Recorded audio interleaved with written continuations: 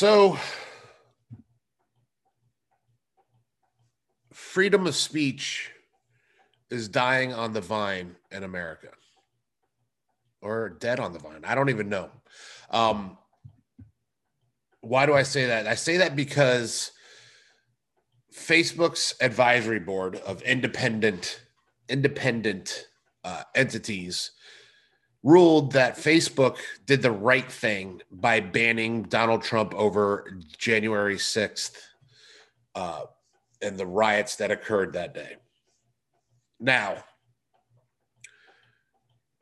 it boggles the mind to think about the fact that they banned a former president of the United States. He's banned from Twitter. He's banned from Facebook. He's banned from almost Instagram. He's banned from all social media. He's banned from mainstream media, more or less. What are they afraid of letting this guy talk about? They're afraid that he's going to incite a riot. He didn't incite the riot on January the 6th. What did he say in the speech? What did he say? He said, march down to the Capitol building and patriotically and peacefully and patriotically make your voices heard. Peacefully and patriotically make your voices heard. That is not incitement of a riot.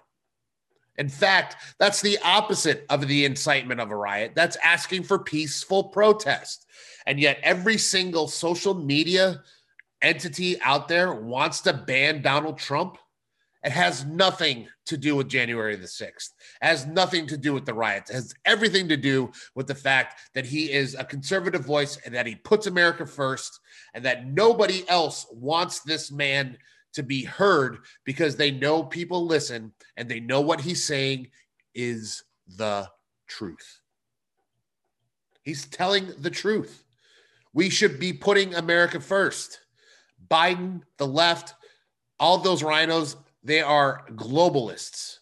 They want to put us under the yoke of some foreign entity that wants to have power over the entire globe. No, we are not globalists. We are Americans.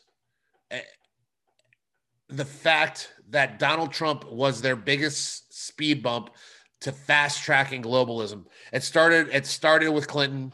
Actually, it started with Bush Sr., and it ramped up all the way through Obama.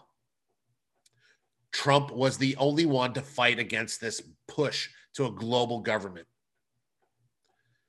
And they're punishing him for it. They are taking away his voice to the people. He can't post on social media. He can't be on mainstream media. Nobody will touch him. And it's because they're afraid of the truth. They're not afraid of a riot because they know he didn't incite the riot. They are afraid that more Americans are going to wake up to the truth that the people that are in charge in Washington, the Democrats right now for sure, but there are some GOP members that are in that same boat. They don't have America's best interest at heart.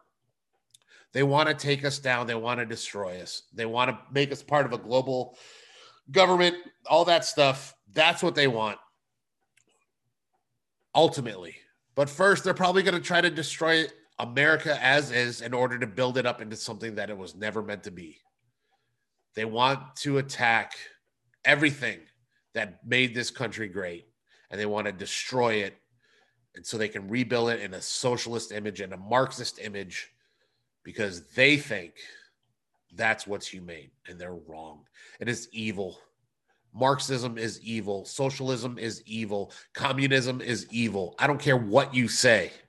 I don't care what the end goal is, utopia. A lot of people have to die in order for communism to be done correctly.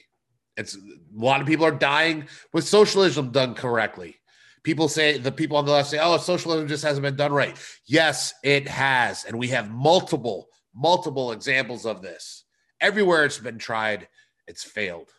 And the one man standing between us and what's going on in Venezuela, what's going on in Bolivia, everything. The one man that was standing between us is no longer allowed on the internet. What does that tell you? They're afraid. We have to fight back. And I don't mean with these. I mean with this, and with our vote.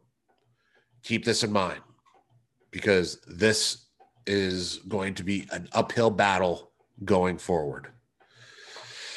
I'm Sean Ambrosino. This has been Punk Rock Patriotism. Stay free, America.